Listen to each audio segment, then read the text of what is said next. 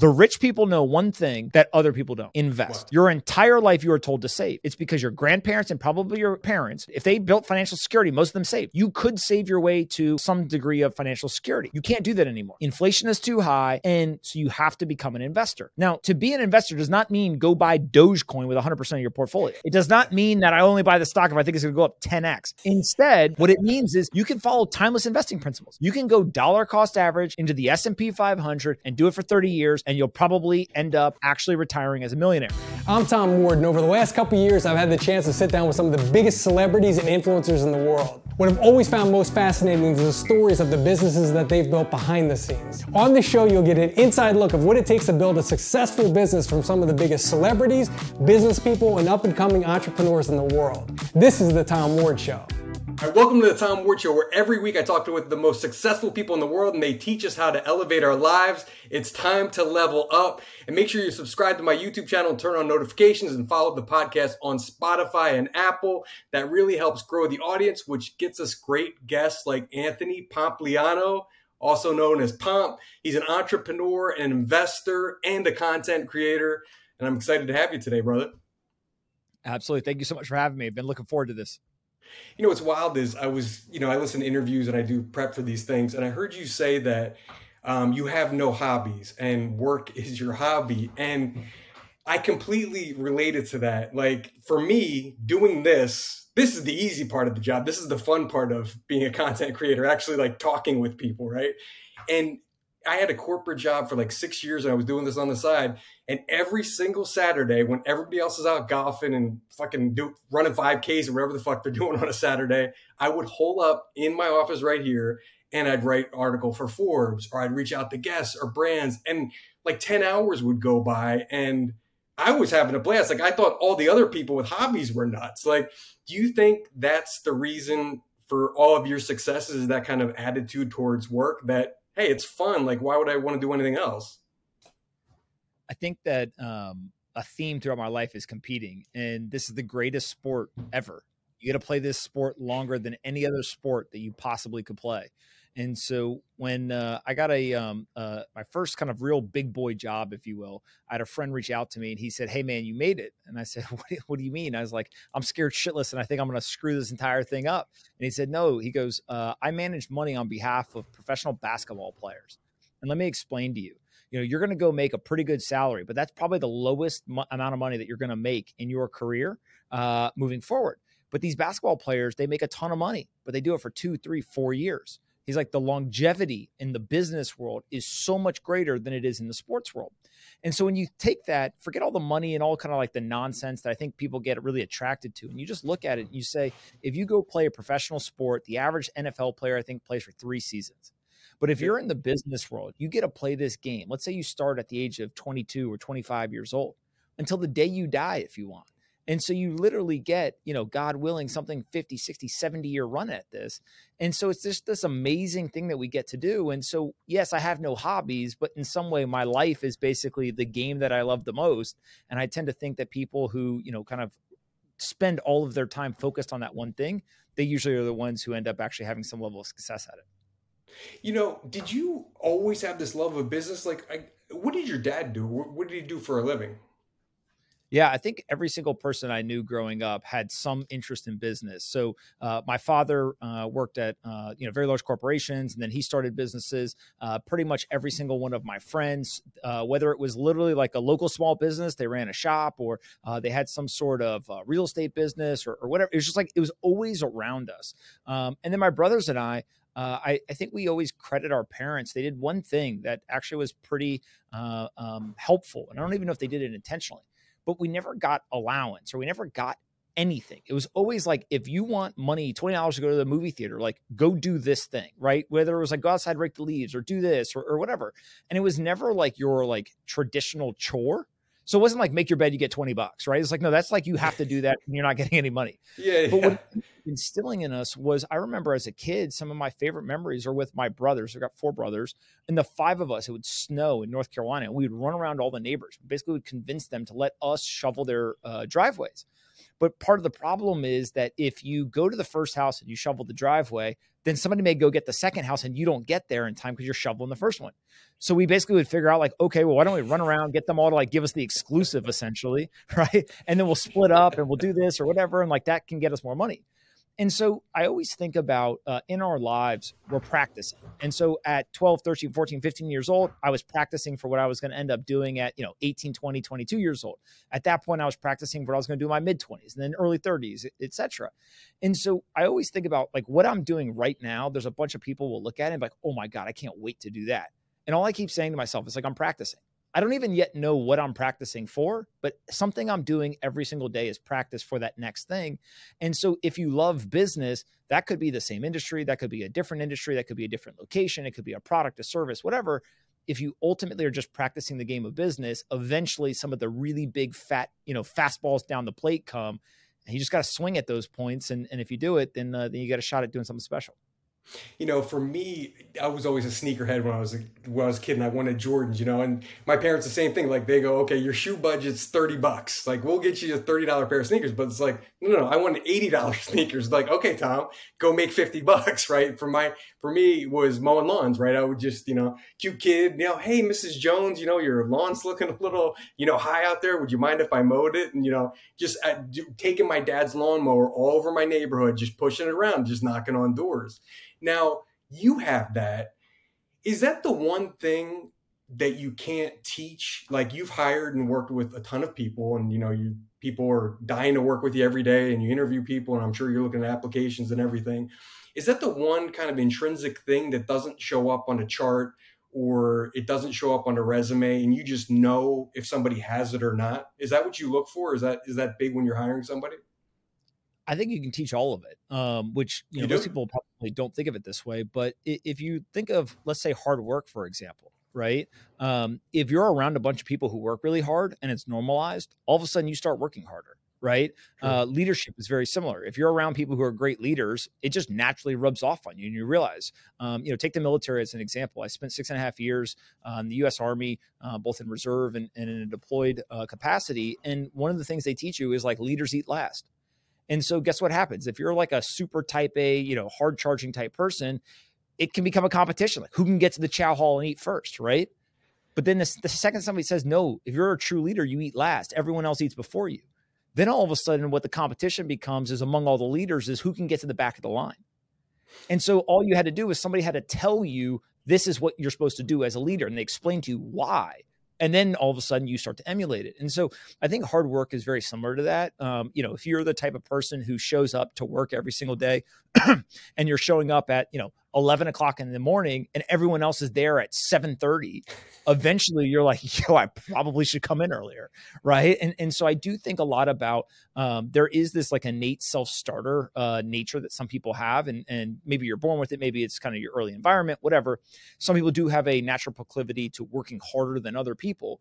But I don't think that necessarily means that if you don't work hard or you don't have those kind of good habits, you can't learn them later. And so I think a lot about kind of environmental design, right? If you want to build a team, there's nothing more fun than winning. And if you can build that winning culture, all of a sudden people will start to just do the thing that winners do. And you see this in sports. I mean, there's story after story of Michael Jordan, Kobe Bryant, LeBron James, whatever. They're like, hey man, you can screw around all you want on these other teams. When you come here, this is the expectation. And guess what happens? People kind of fall in line and they start to emulate those good behaviors. And then naturally those teams become winners. And so it's a pretty cool thing to be able to do, but you have to be intentional about it or else people just kind of revert back to the default. So, I was kind of looking into your life and the one thing you just touched on didn't make sense to me, right? And you just said, okay, I've got this love of business. My friends are in business. My dad, everybody's in business, love business. Wait, I went to the Army for 6.5 years. Like, so why not just go into business? Why the Army? Like, what motivated you to go do that?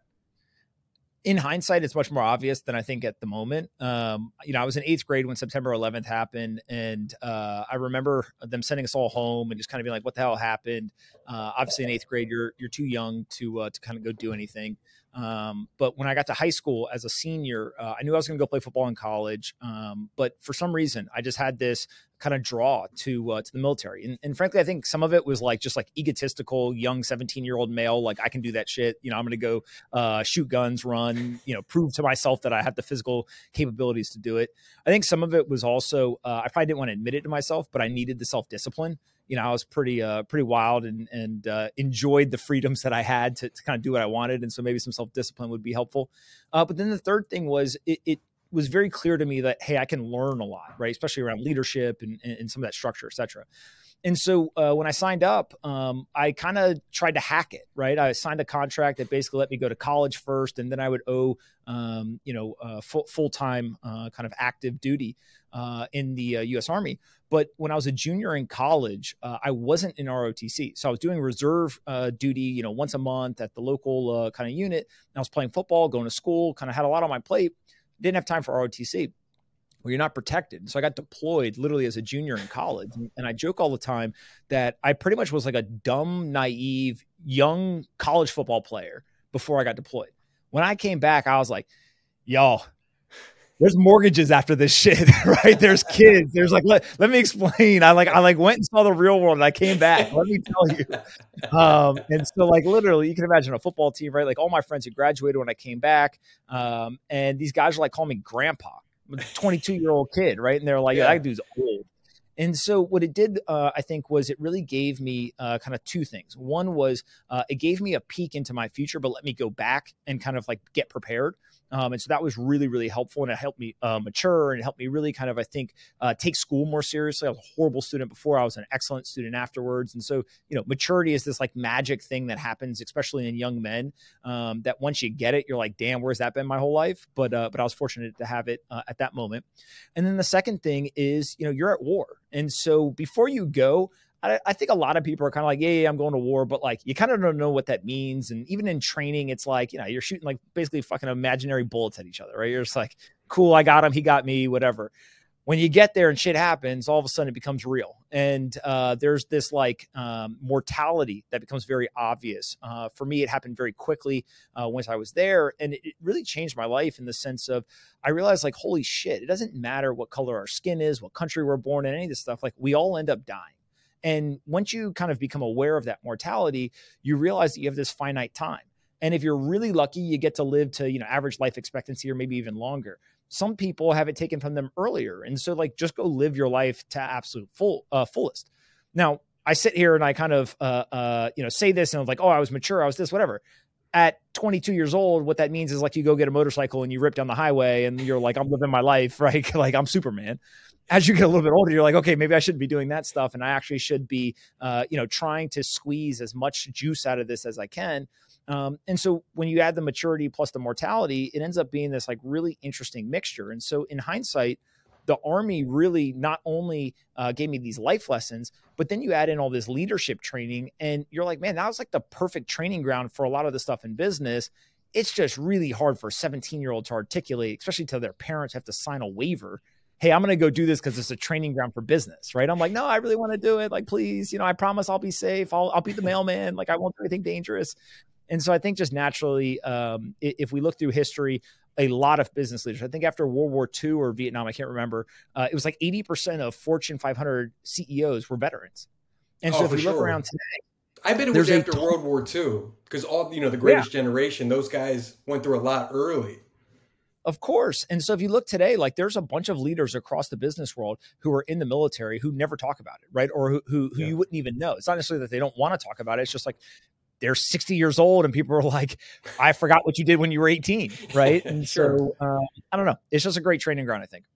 It's kind of a real stoic philosophy, at a young age, because I'm thinking back when I was 22 and I was just a dumb kid, just graduated college. I had no idea what I wanted to do. I didn't have that philosophy at all. I think like most 22-year-olds, you think you're going to live forever, and that's just it, right? You don't really think in the future, what's my impact, on the world going to be, or how am I going to squeeze quality life into the time I have here. It is a different perspective. I think that's what probably set you apart from the other kids your age. So you come back and you do something interesting. You go to Silicon Valley, right? And you get jobs that people would kill for. You know, you go to Facebook, later Snapchat for a little bit, right? But how do you even, because you didn't go to Stanford, you're in the Army, which isn't always valued, I don't think, in Silicon Valley, right? I mean, it's like, okay, why didn't you go to Stanford or Harvard Business School, right? Oh, cool, you went to the Army, right? So I don't think it makes you jump to the front of the line. So how do you even get that job? Because I'm sure people watching this or listening to this goes, I want to work at Facebook. I want those jobs that everybody else wants too. And I'm sure that was one of those jobs. How do you even get there? Yeah, I wish that I had a master plan and I was like, hey, here's the playbook, go and do it. I did not.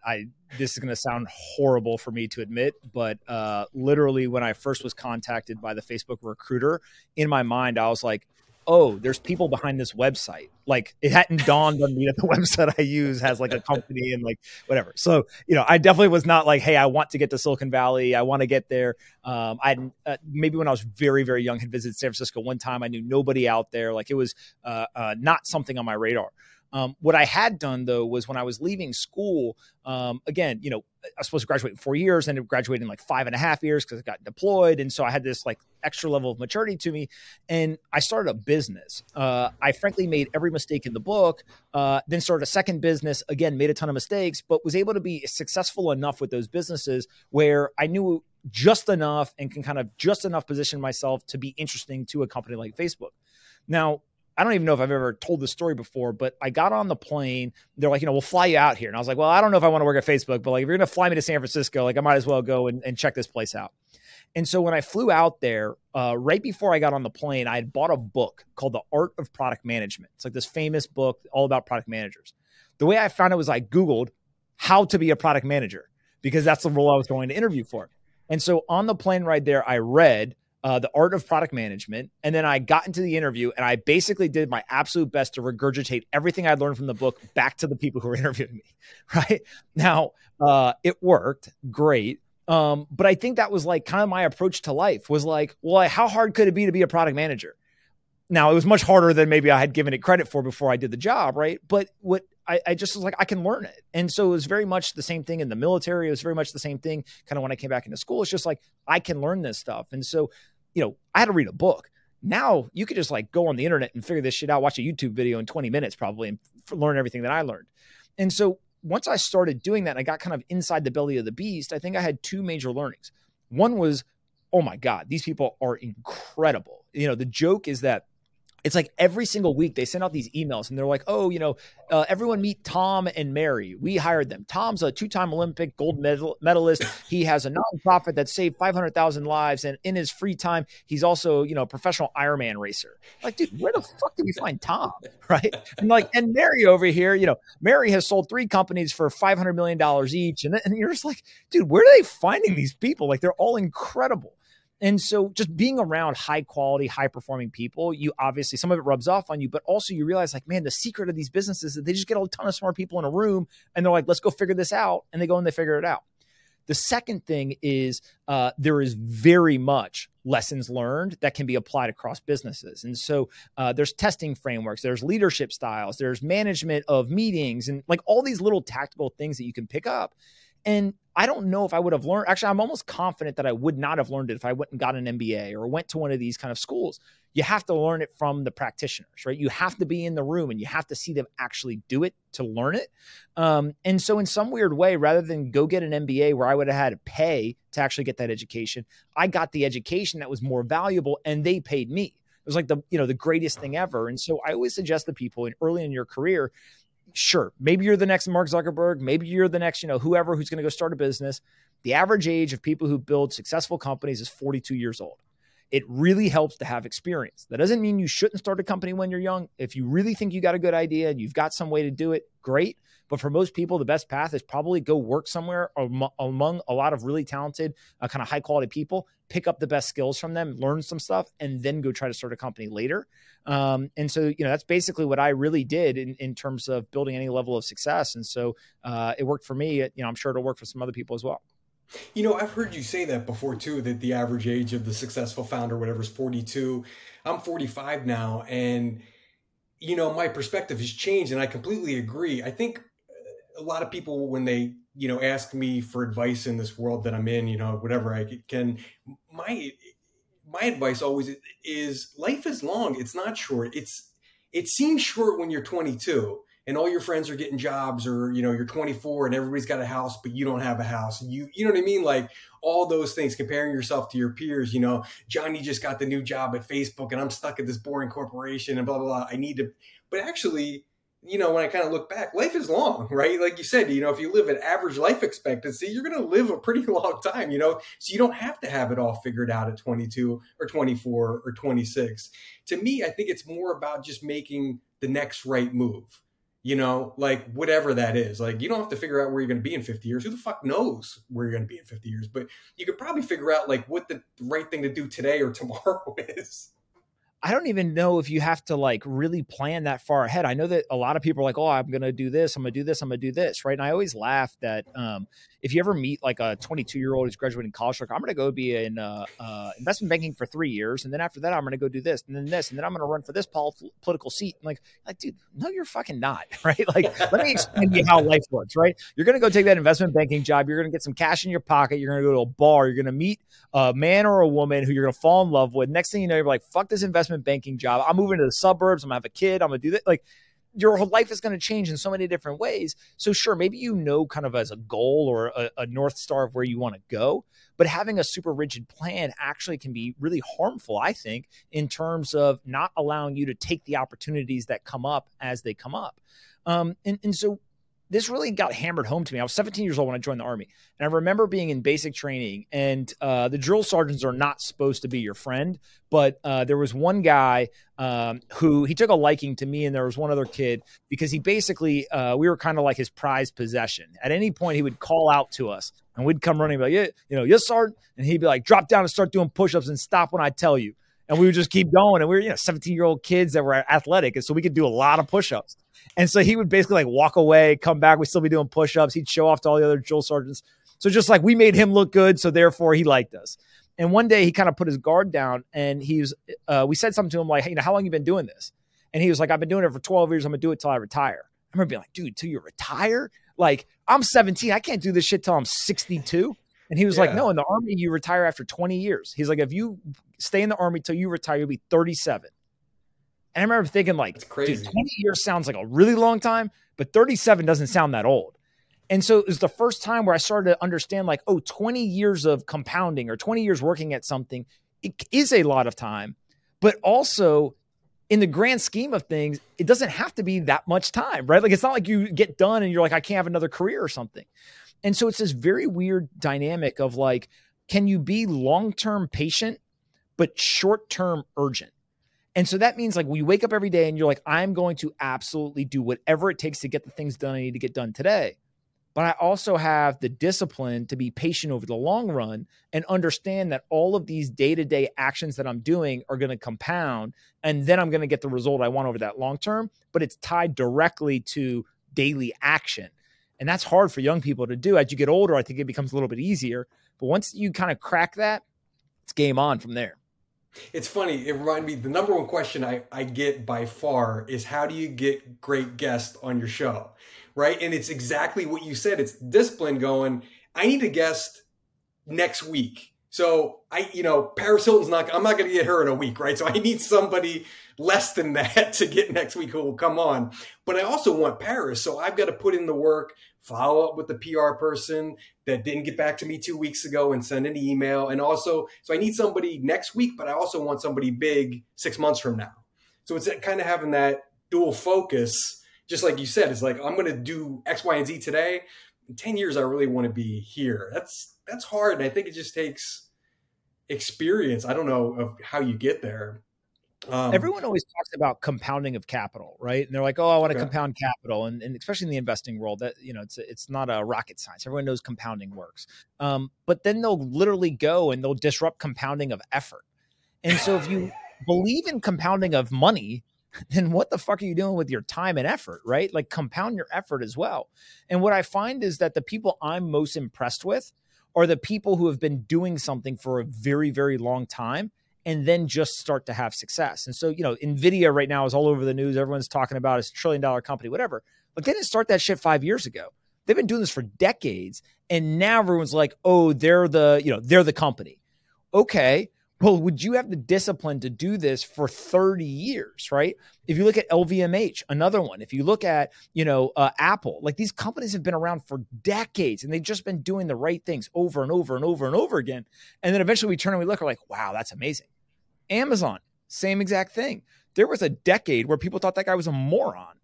Now all of a sudden he's riding around on the, largest yacht in the world. And it's just like, what happened? Like, he did the same thing every single day, day in, day out, made great decisions for 30 years, and he compounded capital and he compounded effort. And now we all look and we think he's a genius. Every single person watching this can do the same thing. So, okay, so let's apply this to the person watching or listening, right? Who say maybe they're a content creator and they've been posting for 6 months and no one's watching their shit, nobody cares. Or they started an online t-shirt business and 3 months they've sold 2 t-shirts. And how do they keep going despite not having the immediate success? How do they push on? What advice do you have for them? I think that there's 2 conversations that people have to have with themselves, right? If you've been doing content on the internet for 6 months and nothing is changing, like I'm not talking about like, hey, I did 100 views last month. Now this month I did 1,000, but I really want to be doing 1 million, but I'm only doing 1,000. And now I'm doing 5,000. Like, so it's progress, but it's just not as fast progress. That's a different conversation. But if you've literally been doing the same thing for 6 months and no one's paying attention, it probably sucks. And that's just a really hard conversation, right? That doesn't mean you suck. I've created a ton of content. We've tried a bunch of different things. And there's times where I'm like, wait a minute, we've been doing this for months. It's not working. It's because the content isn't interesting. People don't care. It's not entertaining. It's not informative. It's not whatever. Let's do something different. Let's iterate on it and try to get it to that point. And so when you think about that, that is a very different conversation than just like, oh, let me stick with it for 2 years. And then like eventually people will show up. So that's one thing, is just like, you got to ask yourself after 6 months of doing something, is it that I just have to keep my head down, or do I need to change something about the content? Changing does not mean that you're giving up. It doesn't mean you're quitting. It does not mean anything. It just means that you're still going to keep doing your podcast or writing or whatever. You're just going to do it in a different way that hopefully will then break through the noise and capture people's attention. So that's one. The second thing is that you got to take your ego and you got to put that shit somewhere that you can't see, and you got to work. I can't tell you how many people I know who have started podcasts, they put it out there, and they just sit back and they just twiddle their thumbs. And they're like, let's go. It's the greatest fucking podcast ever. Why is no one listening? Right? Yeah. Compared to, I have friends who have started podcasts who I literally have to tell them, stop texting me your podcast every time you launch an episode. Right? Stop DMing me. Stop asking me to retweet you. Stop doing all this shit. And the reason why that's so fascinating to me is because guess what? Whether it's good or not, I know that's going to grow because they are working. And so maybe that's not your style or kind of your perspective of the world. And you've got to learn that skill. You've got to acquire. How do I market my own stuff, right? How do I go and get people interested in this? But what I do know is that person's probability of success is drastically higher than the person who publishes and just chills. And so in some weird way, this creator economy has gotten invented and everyone's talking about it, whatever. But I just tell all of these usually young kids who come and talk to me about this stuff, I'm like, you're not a creator. Shut up. You are an entrepreneur. And until you realize that, you are not going to be successful. The reason being, a creator thinks that they're supposed to create and chill. But an entrepreneur knows you got to build a product, you got to market the product, and then you got to serve customers. And if you think about it in that way, all of a sudden, now go back to this idea of content. The creation process is just the first step. You got to go market this shit, and then you got to engage with people. You got to service them. You got to treat them like you're a customer. And so this is the fun and easy part. Creating this right now. What we're doing right now is the fun, easy part. The work happens after you stop recording. I got 4 brothers, right? The 5 of us grew up. You can imagine the conversations we have. Like, dude, we could make money just bullshitting with each other, talking into a microphone. Are you fucking kidding me? Right? I always remind people who have a bunch of complaints. I tell them, if you're watching this right now, you're probably in the 1% of the world. Like, think about that for a second. If you're watching this right now, you probably are in the 1% of the world in terms of wealth. People think 1% in the United States. You got to have millions and millions of dollars, all this stuff, right? There's 8 billion people in the world. You got to make like fucking $15,000 a year, and you're the top 1% of the global population. Shut up and get to work, right? You Yep. are so fortunate. Half of the world doesn't have the internet. You got the internet. So you're in the top 50% just to start right there, right? Now, being born in the United States, having a capitalistic, democratic system, right? Having the ability to compete in the free market, all this, like we are so amazingly fortunate that we forget how often, or how advantageous that is. But on top of that, if you found your way to watching this stuff, you've got to know something or you've got to have some desire within yourself to go learn about business. This is not getting force fed to you on cable networks, right? Where you just kind of, oh, I have this cable TV. I just turn on the channel and they program my mind, right? You probably went and you're looking for business type content or whatever.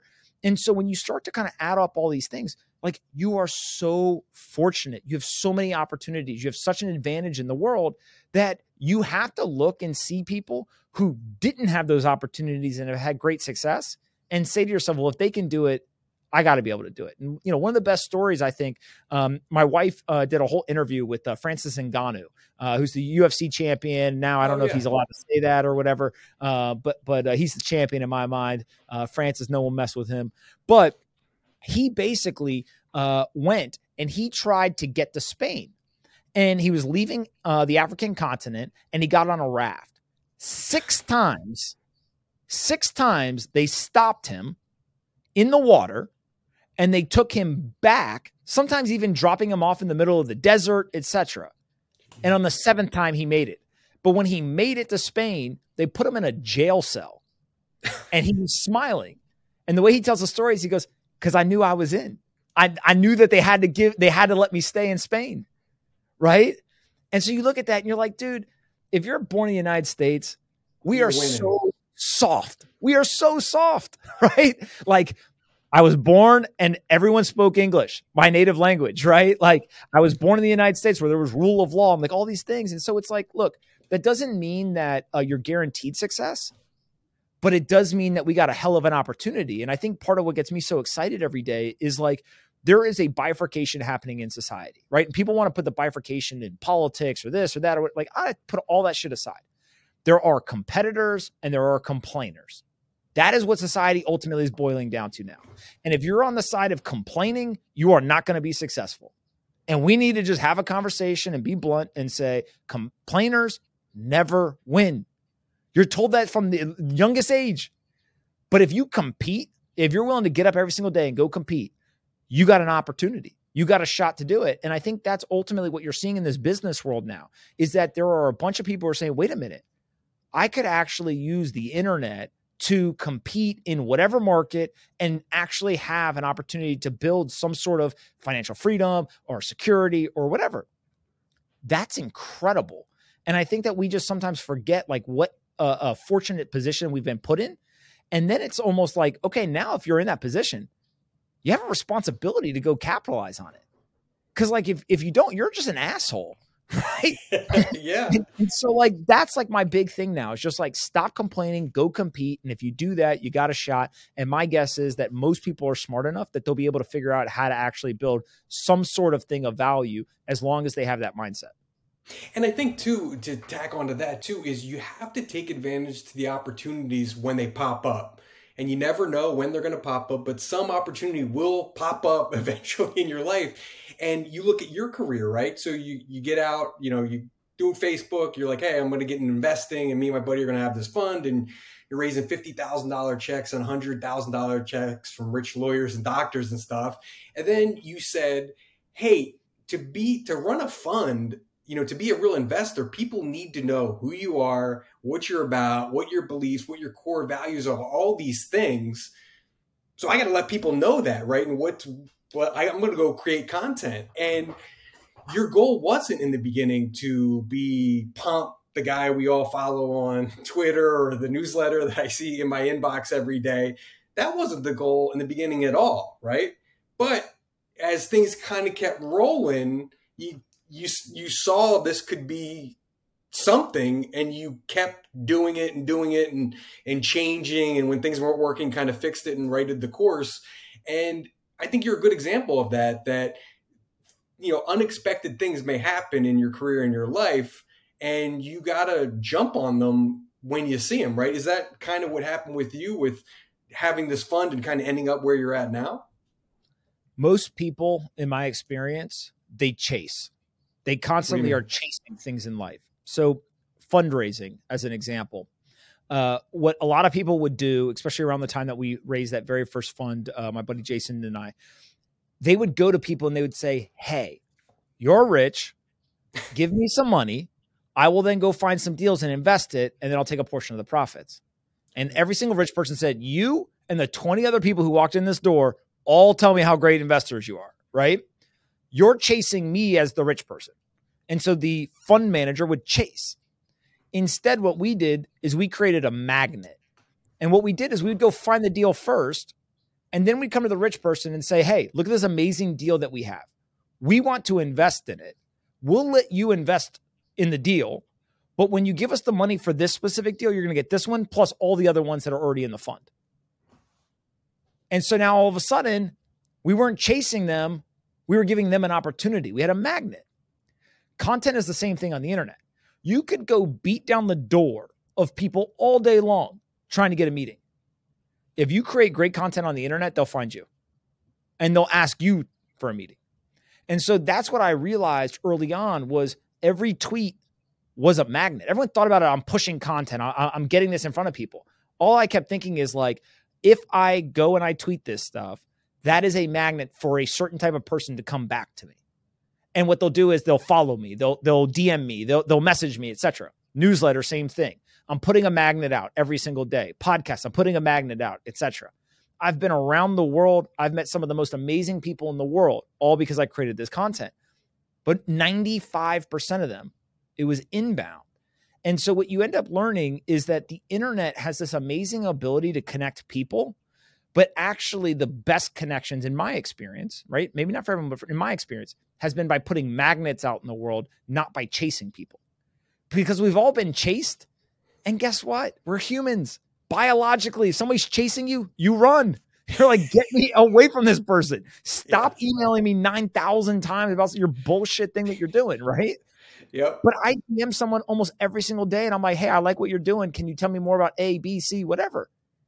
And I'm like, damn, they got me, right? The magnet got me. And so if you can create magnets rather than chase people, I tend to think that that ends up being much more valuable. And so we learned that in fundraising, but then the content really became like a magnet on steroids in order to kind of track the right type of people for various things that we were doing. Now, you also had a great quote too, where you said, audience is the new currency, right? Now, how does that, I mean, okay, I understand that, right? But, you know, the person who's watching this who has a hardware store in Ohio, right? Or they're a B2B, you know, kind of business, you know, unsexy business. Why do they need an audience and why is that important to them?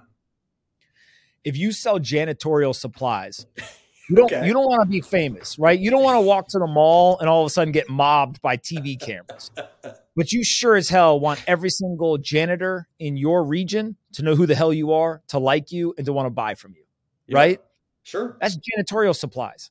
Okay. If you're an accountant, again, you don't want to get mobbed when you go to the mall and be super famous and get, you know, kind of the celebrity treatment. But you want every business owner in your local geography to know who you are and like you and want to do business with you. Now extrapolate that out to the internet, right? Is if you do a thing, you want everyone who buys that thing to know who you are, to like you, and want to do business with you. And so ultimately, that's what content does, is it allows you to build these relationships at scale, and it allows people to get to know you without you having to spend time doing one-on-one calls or physically going to their office, et cetera. And so what becomes fascinating about this is that as you're doing it, you will eventually get to the point where you'll get on phone calls. It happens to me literally multiple times a day. And people will know all this shit about me.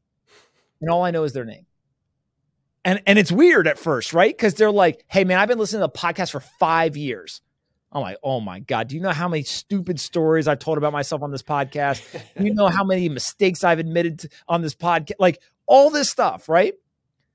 And they're like, no, man, I love it. Like, I know you. I know like the good things, the bad things. I've seen the ups, the downs, like all this shit. But like, I like it. And so you're like, okay. That's really powerful to build relationships at scale via the content, but not necessarily try to be ultra famous. There are some people who are definitely on the internet and they want to be the celebrity. I don't know in the business world how many people actually want that, Like it's kind of uncomfortable, right? Yeah. And so if you don't want to be celebrity famous, but you just want to be well known among the people in your industry, the internet is an amazing thing to do because guess what? There's a lot of competition to become the celebrity famous. There's not that many people who are trying to become famous among the janitors in a certain region, right? Or become famous with the local business owners as an accountant. Like the competition is way less. And so you can use these tools to do it in a really, really interesting way. And then it leads into like, okay, well, people are like, how do you make money doing all this stuff? Sure, you can have ads and whatever, but at the end of the day, I personally think the single best way to make money is to have a business on the back end that then you use the relationship you've built, right, to actually monetize, whether it's through a product, a service, whatever. And I think people are kind of waking up to that. And we obviously see, huge people doing it. But I think you're going to see, the local accountant is literally going to become like a micro influencer for accounting in, Columbus, Ohio.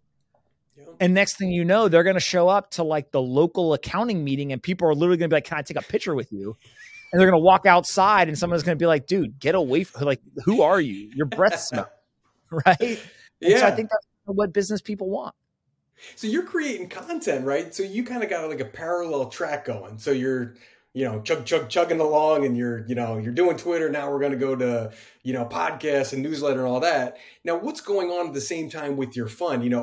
What's the ROI on your content? Because even if it doesn't cost you dollars, right? It it's your time, which is worth money, right? Of, hey, what am I going to talk about on this podcast? Or what am I going to write about in this newsletter? Or, oh shit, I'm going on vacation. So I got to spend, hours having newsletters to be able to post in the next week and all that stuff. So what's the return on that? Is the goal to get more investors into the fund? Was that the early payoff? What was the end game at the time? No, I've always been, I think maybe a little unique in that I realized early on there was two paths I could choose. One was like be a professional content creator and then go and try to figure out how to make a business, right? And if you do that, then you've got planning meetings, you write scripts, like you do all the things, right? And you want the highest quality content ever. And I said to myself, that sounds amazing for some people. That's not the life I want. And so instead, I've always looked at it from I run businesses and I make investments. The content is a piece of that. It's an important piece, but it's a piece of that. And so when I make the content, if I'm not going to put 10 hours a day into making content and super scripted and like all this stuff, then there's only one other way to do it, which is super authentic documentation. And so what I do on that front is when I write every morning, I'm just writing about the things I read something somewhere and I want to go do some research on it. And so my excuse for getting an hour of research in is, and I'll also write down what I learned and then send it to people. And so therefore, like, it was work, right? The podcast, like, I just interview people who are going to teach me things. Oh, and by the way, I'll publish it too so other people can listen and like, thank you so much for coming in, right? But like, I've been able to intertwine things that I want to do anyways for business or personal reasons, and then simply just kind of document. So either record it, write it, whatever, and then publish. And, I was talking to somebody today and he was like, so how many people edit the newsletter every morning before you send it out? I go, dude, I write it sometimes. I don't even read it a second time. I just publish. Yeah. Right. But that's my promise to the audience is like, listen, if you want something that's like meticulously edited, then I can write one a week. I can get 5 people to edit it, like whatever. If you want it every day, I may spell a word wrong every now and then. I got, a thing that checks. If it tells me everything was right, I tricked the computer. I'm a genius. Sorry, the word's spelled wrong. Like, we're going to move on. Right. Yeah. And so I do think a lot about kind of the expectation setting then allows for people to do certain things. So, if you're writing a book, the expectation is no spelling errors. Of course. If you're writing a daily newsletter, right, you can get away with doing it, especially if you tell people like, hey, I'm stupid. I spell words wrong sometimes. Right. And like grammar may be horrible, but like the ideas will be there. And so I think it's just like trying to be as authentic as possible. And people, they appreciate and they understand what you're doing. You were so smart about the newsletter too. And it's kind of come full circle and it's sexy again. And I mean, I fucked up, I should have spent more time on it and didn't really grow it. And I really see the value. I was thinking about the other day, I'm looking at, kind of analytics like any content creator does, right? I'm going, hey, TikTok's doing really well for me, way above any other platform. And then Montana bans TikTok, right? And this is the importance that we're going to get to it. The importance of a fucking newsletter, right? You go, okay, TikTok goes away tomorrow. I'm in California. California bans everything, right? It's a tough state to do business in. Maybe they ban TikTok tomorrow. Fuck, right? I got an email list of only 1,000 people. I should have been nurturing that and having lead magnets, doing all the things I was supposed to do, but I didn't. Now I see, well, if I had a list of 10,000 ride or dies who are going to read every newsletter, listen to every podcast, are interested in whatever the fuck I'm doing, I'd rather have that than 100,000 TikTok followers. So obviously, I'm sure you believe the same thing, right? Stress the importance of that. And why is a Pomp newsletter subscriber more valuable to you than a follower on Twitter? Yeah, I think that it is, each platform has pros and cons, and you got to understand what each one of them does. So if you just think of it from like a marketing standpoint, a company looks at their marketing budget and they say, all right, we're going to spend X% on brand awareness. We're going to spend X% on direct response. And so I think of, again, this is my view of it. Some people may think of it differently, but something like TikTok to me is like all about brand awareness, right? If you go on TikTok and you scroll through, like you may see somebody's face a couple times and you're like, who is this person? It's all about like awareness, right? Who is this person? Yeah. I don't know very many people who are going on TikTok and they're like, oh, let me go click on this link, go and buy this thing. And, and it's like direct response type stuff. So maybe some people, but that's not the majority of folks. We had a celebration in my house recently because I bought something off Instagram for the first time. And my wife was like, oh, holy shit. Like world's changing, right? But if you think about it? Sweatshirt, it's a dope sweatshirt. They got me. They had like a 3-pack for like $100 and it was like a huge discount. Like, you guys got me. I'll give you my credit card. And I wear it sometimes on the podcast. Not everyone's always saying, where'd you get that sweatshirt? And I'm like, man, if these guys only knew, I literally bought it off Instagram. But if you think of obviously a newsletter, it's like much more direct response, etc. But also the content type can be limiting or it can be empowering. So, for example, it is much easier for me to come on here. You and I spend an hour together. We talk about all this stuff, right? And then we're done. And it's just like, you can just publish it. And yeah, sure, maybe do some edits around the edges or whatever, but you just publish our conversation as two people talking. Mm-hmm. When I sit to write the newsletter, you can't just like, oh, let me just write whatever I'm thinking at the moment. Well, you got to think for a second, right? Okay, what is the structure of this? What context do they need beforehand? There's no tone inflection, so you got to really explain things. Like it's a different way to kind of convey ideas. And so if you look at each of the platforms, I almost think about them as like different plays, right? If you're like a football coach, you got a playbook, and you're like, oh, on 4th and 1, I'm not running a Hail Mary, right? I'm actually just going to run the QB sneak. And so, okay, same thing. If I want a piece of content to do a certain thing, where should I post it? What content type should it be in? How should I actually create that thing to accomplish the goal of the content? Now, I say that and everyone's like, oh my God, like, how do you guys come up with all these plans? I'm like, no, dude, this is like intuition. Like you just kind of know, right? You've been doing it long enough and you're like, hey, if I'm going to talk to someone, like I'm going to do a podcast. Why are so many people still interviewing folks on podcasts and not doing Twitter Spaces? Because it's a change. Right. And then you say to someone like, why don't you do both? And a lot of people are just like, I don't know, man, I just like record the podcast. Right. Like we've been doing this for a while. I'm like I'm a creature of habit. Right. But if you think about it, you're like, okay, hold on a second. Actually, maybe the smartest people, they realize a new platform's doing something and they go and they run to it and they don't give up what they were doing. It's just additive. And so you start to get in this like strategy game. And so you got to be careful because you can get really into the weeds. Right. I mean, I know people who are like, they have a full-time thumbnail editor. Oh, for sure. I'm like, listen, I get it. Like if that's your business, you better have someone who writes the titles, right? You better have someone who does the description, like somebody in the comments responding. Like I get it. Yeah. For me, there was a period of time where I was making the shit on Canva and I was picking the photos based on what I thought looked cool. Right. Yeah. And like, that was when I was doing it. And so like, now we have a team and they do stuff and like, they're much more intelligent about it and they're much more skilled or whatever. But like, you just kind of got to know, like, what am I trying to accomplish here? And for me, it was all about the conversation, less about the wrapper. If it's your business though, if that's like your thing, the wrapper is almost more important in some cases than the substance, right? Because if people don't actually click, they're never going to see the substance. 100%. And so I do think that, going back to this like newsletter thing, the newsletter is amazing for me to write, kind of in-depth thoughts. It is horrible to do. If I just like emailed you a video, Like, dude, stop this. Like, you're wasting my time. I'll just get it on Instagram or TikTok or wherever, right? Yeah. And so if you said to me, you can give up all the platforms, you got to keep one. My brain tells me keep the email. Mm-hmm. My heart would tell me to keep Twitter because fucking Twitter's fun, right? But from a business perspective, definitely the email list I think is probably more valuable. The email or podcast. Podcast is also very valuable because you're kind of like whispering in people's ear for an hour at a time.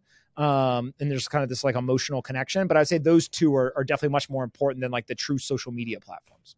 And the rapper just triggered something that you said, and I love your analogy. You said you take like a late 90s, 2000 hip hop mixtape approach to content. Now, for younger people out there who don't remember what a mixtape is, explain what that means.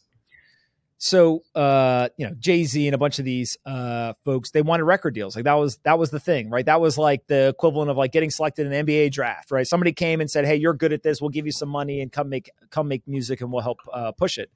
But if you didn't get the record deal, or in 50 Cent's case, he got a record deal and got shot in the face and they basically dropped him because they want to be associated with the violence, you had to figure out how to market it. And so what you would do, there's a thing called a CD. I feel so old right now. And so you burn the CD, right? Which basically you put the music onto the CD and they would go out in the street and they would hand out CDs. Sometimes they would sell sometimes they'd sell for some small amount, but usually they would just try to give them out for free and get people excited. And so 50 Cent actually is probably one of the better ones where he took over New York with his mixtape strategy. He was just handing them out. And next thing you know, like he had bangers that were like the summer song. And people were like, yo, this dude 50 is hot. Then he got the record deal. Then it started to snowball, right? Because then people were like, oh shit. He basically went and tested his ideas in the free market where people could listen to anything they want. And they keep listening to this dude's song.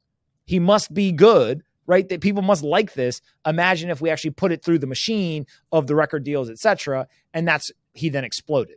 And so I think a lot about the same thing with content is like in today's day and age, you can stay independent 100%.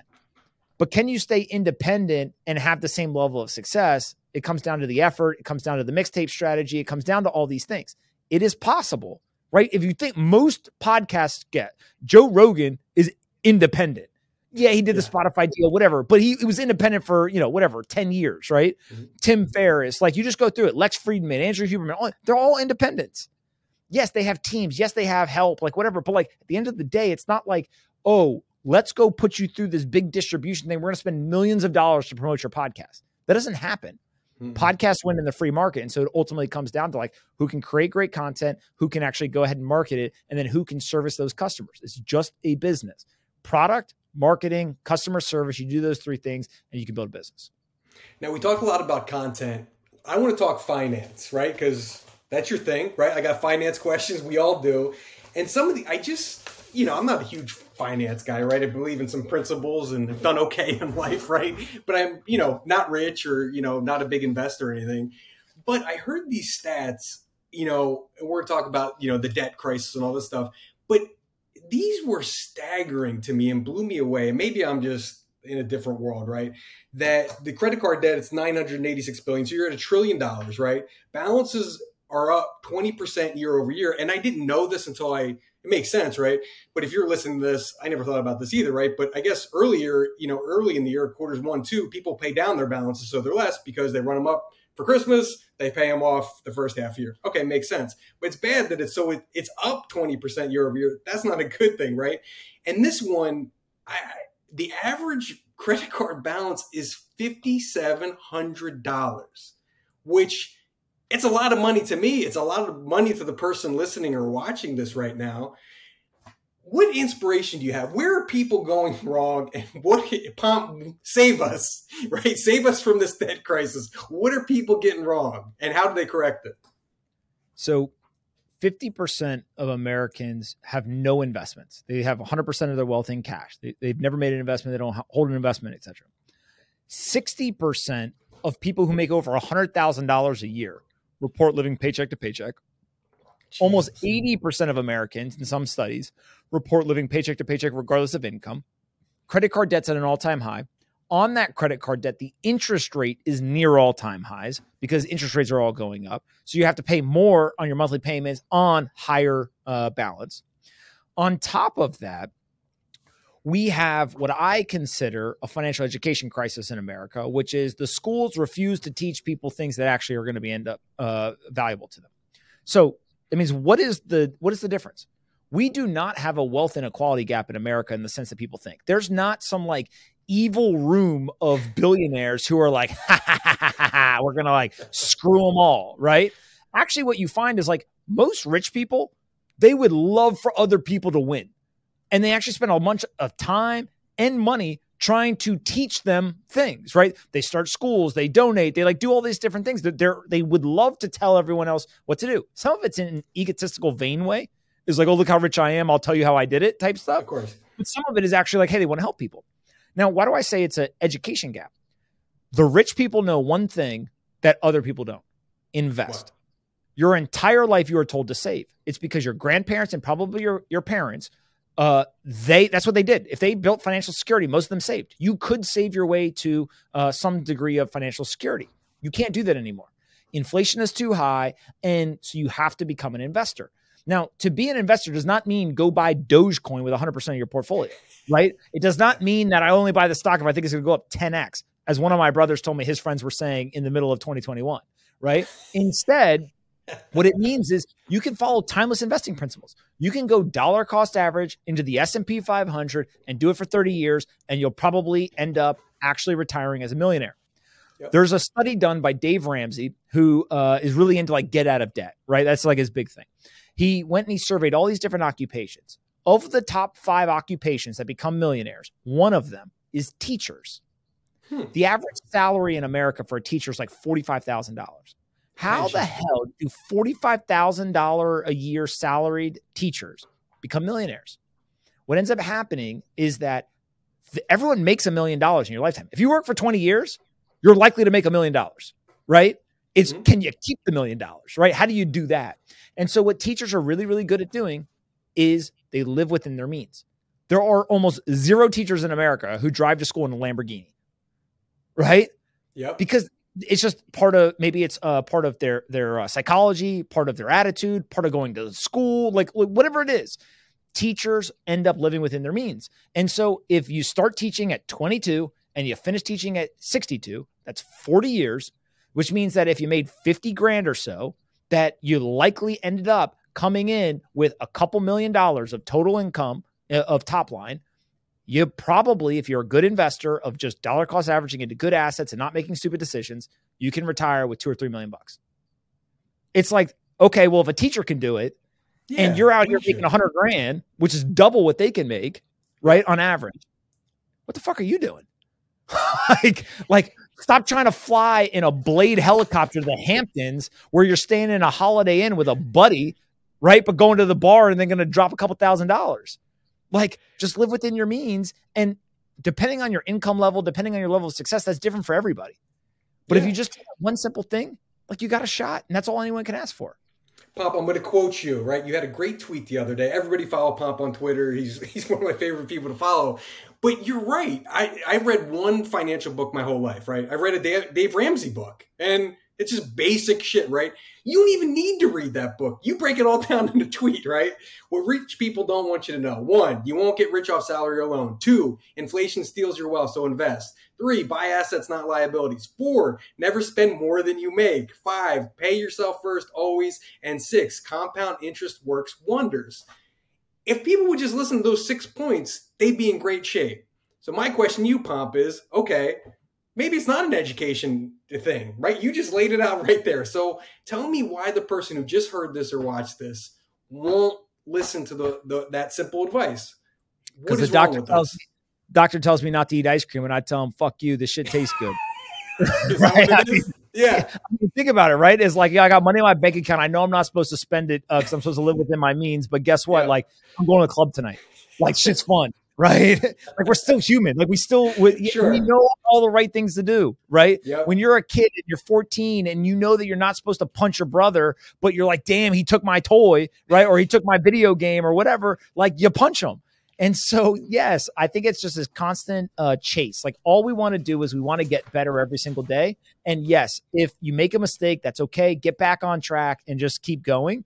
But it is unrealistic for us to believe that no one's going to eat ice cream, that no one's going to spend money on things that they shouldn't do, whatever. Sure. I think a big piece of this is just like, don't make catastrophic mistakes, right? Like it's kind of, I mean, this is like a ridiculous example, but it's one thing to eat an extra bowl of ice cream every week. It's another thing to go take like heroin, right? Like neither one are good for your health, but there's very different levels of kind of the impact of those two things. Yes. Yeah. And so like, okay, maybe I shouldn't do either, but if I'm going to make a mistake, like let's make the ice cream mistake, not the heroin mistake, right? Sure. Same thing in finance, right? Is okay, if I'm going to make a mistake, maybe it's because I get a coffee at Starbucks every day, but not, I went and bought a Lamborghini and I can't afford it. Right. And so like just make small mistakes and be okay, understanding that like you're not perfect. That's cool. But just keep trying to get back on track, get great skills or follow kind of these timeless investing principles and savings principles and do it for a long time and you'll be fine. So, so we got our debt paid off. Boom. Checkbox 1. Now we saved and we got our 6-month fund together, right? Emergency fund. Now what do we do? Okay. I'm not a savvy investor, right? The person watching or listening to this doesn't know all these, investing, secrets that you've learned over your whole career. What are some basic things we can do? Where do we put our money now? We got a couple grand. What do we do? I think the first thing that people should do is they should take the money and they should literally put it in the bank. And then what they should do is they should go and get some sort of education. And people are always like, wait a minute, you just told everyone to go invest, but like then you told them to go understand what they're going to do. And I always say that the reason why I say that they should invest first in a book or something like that is, let's say you have $1,000. Okay. People will always kind of debate this, but if your $1,000 compounds at a really high rate, and now you have $2,000, let's say 3 years later, that's an amazing financial return. You made $1,000. That is not going to change a lot of people's lives, especially when it takes over a couple of years for that to happen. Right. Sure. And so what ends up happening is like, there's probably 5 books, 3 books, whatever that you could read that will completely change your mindset. And like, that's worth the investment. So like once you get past all of that type of stuff, right, then you look and you say, okay, what should I do? I always say you should do something that is sustainable. What you should not do is you should go and buy an asset that's going to go up and down at a gazillion percent every single day and have 100% of your net worth in it, right?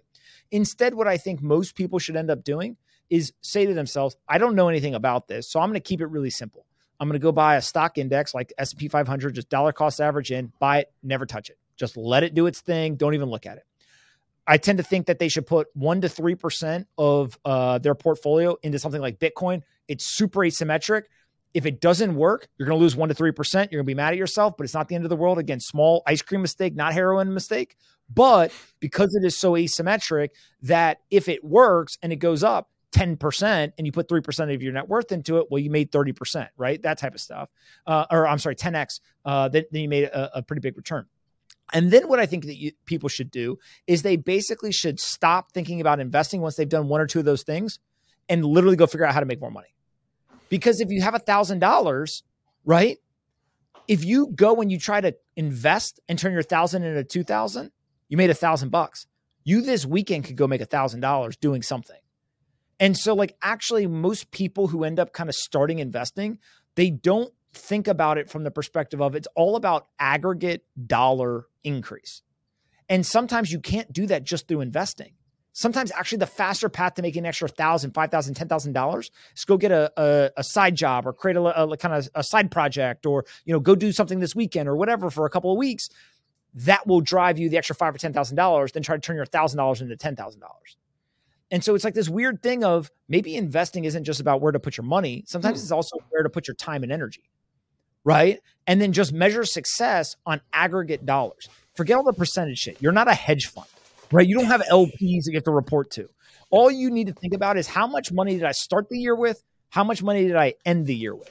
And if you're starting with $100, you can end this year with $1,000. But it is much more likely that you're going to go make $1,000 than it is that you're going to go buy some stock that's going to go up 10x. Because if you did, you'd be working at a hedge fund.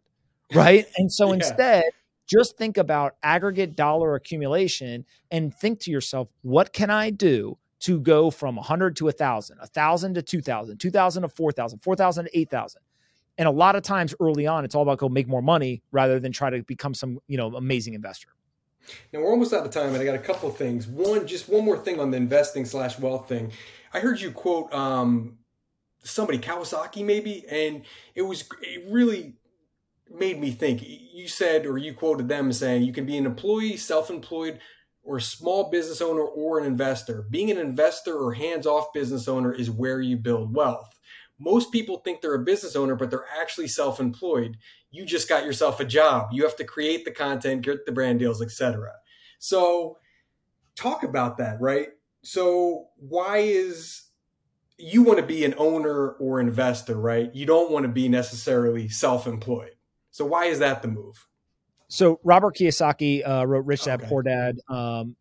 Fantastic person, always been incredibly kind to me, and frankly, taught me a lot before I ever even knew him through these books. And he created something that he called the cash flow quadrant. And so basically, if you think of top left is an employee, bottom left is self-employed, top right is business owner, bottom right is investor. And his whole thing is most people live on the left side. You got to get to the right side. Left side, employee, self-explanatory. Self-employed, think a doctor or a lawyer. If you're a doctor, you got to see the patient or you don't get paid, Yep. right? If you're a lawyer, you got to go into court or you don't get paid, right? You got to touch every patient. You got to go see every case, right? You're involved. You got yourself a job. Now, you may make a lot of money as self-employed, but if you go on vacation for a year, business don't work, right? Yep. You got to service the clients. A business owner is someone who owns the business but doesn't run the business. And so when you start thinking about that, Warren Buffett, he owns a big chunk of Coca-Cola. He ain't making decisions at Coca-Cola. He owns the business. And he makes more than the CEO of Coca-Cola too, which is worth noting. Correct. And so now all of a sudden that's a business owner, right? Or an investor, same thing, right? He allocates capital, et cetera. So you want to end up getting on the right side because what you end up doing is you're gaining leverage. You're gaining leverage of individuals, right? In terms of employees and operations, you're gaining leverage in terms of capital. So on the left side, you're still doing a lot of the work. And yes, you can get a big portion of the kind of reward, but it is very much a exchange of time for money. On the right side, now what you're doing is you're exchanging either decision-making or capital in exchange for a portion of the profits. And that is obviously much more higher leverage, lower stress. And that's why he says you should try to get to the right side of it. Gotcha. Hey, I want to finish up with some personal tips. Enough of the finance and the content creation. What's your morning routine? What do you do every day? I wake up around 6 o'clock, a few minutes early sometimes. I work out. I then try to be in the office, get my daughter ready and everything, 7:15, 7:30, get to the office around 8 o'clock. I write until about 9, and then pretty much from 9 to 4 o'clock, I do meetings back to back, no breaks, which is brutal and fun at the same time. And then I have a hard rule that I leave the office at 4 o'clock. I got to leave the office at 4 o'clock because I know if I stay in the office past 4 o'clock, then I will literally stay there all night. One. And two is I've always had this mentality that whether people agree with it or not, if they see me in the office, they'll stay in the office. And I don't want people basically sitting there twiddling their thumbs, being like, I can't wait till 5 o'clock or 5:30 or 6 o'clock, whatever, right? It's like, look, we live in a world where I can do just as much work from home as I can do in the office. So I leave at 4 o'clock. I usually go home, I eat, and then I start working again. And so my day is probably like 8 to 8, 8 to 9, something like that. But around 8:30, I will shut down any work, email, etc., and then I'll read. And I'll read usually for an hour, maybe hour and a half before I go to sleep every night, and wake up and do it again the next day. I love that too. I'm a huge reader. What are some books that we should check out? Some books that made a lasting impression on you kind of over your life? The 3 books that changed my life, I read when I was 20 years old. I was in the middle of Iraq, bored out of my mind at the time. And I read them in succession. I read Rich Dad, Poor Dad. I read The Richest Man in Babylon, and I read Napoleon Hill's Think and Grow Rich. And those 3 books didn't teach me shit, I think, in terms of like tactical stuff, but it completely changed my mind in terms of the way I thought about money, business, career, etc. And so for young people, those are 3 great books to go read. In terms of business type books, I think that Good Profit by Charles Koch is probably one of the best business books that someone can read. In finance books, there's a book called The Price of Time by Edward Chancellor. I think is fantastic and kind of nuanced, but great. And then I think that other really solid books to read. I like all the Ryan Holiday books and Robert Greene books. One of the best books, actually, maybe I'll leave you this one. Robert Greene wrote a book with 50 Cent. And Yeah, everyone's I like, read wait, what? that. Like all Yep. this stuff. And The Laws of Power or something? the 50th Law. Yeah. It's all about Yeah. overcoming fear. Which is great. And then I'll leave you with what is my favorite book, but I'm cheating because I've read it. No one else has read it. My wife wrote a book called Hidden Genius.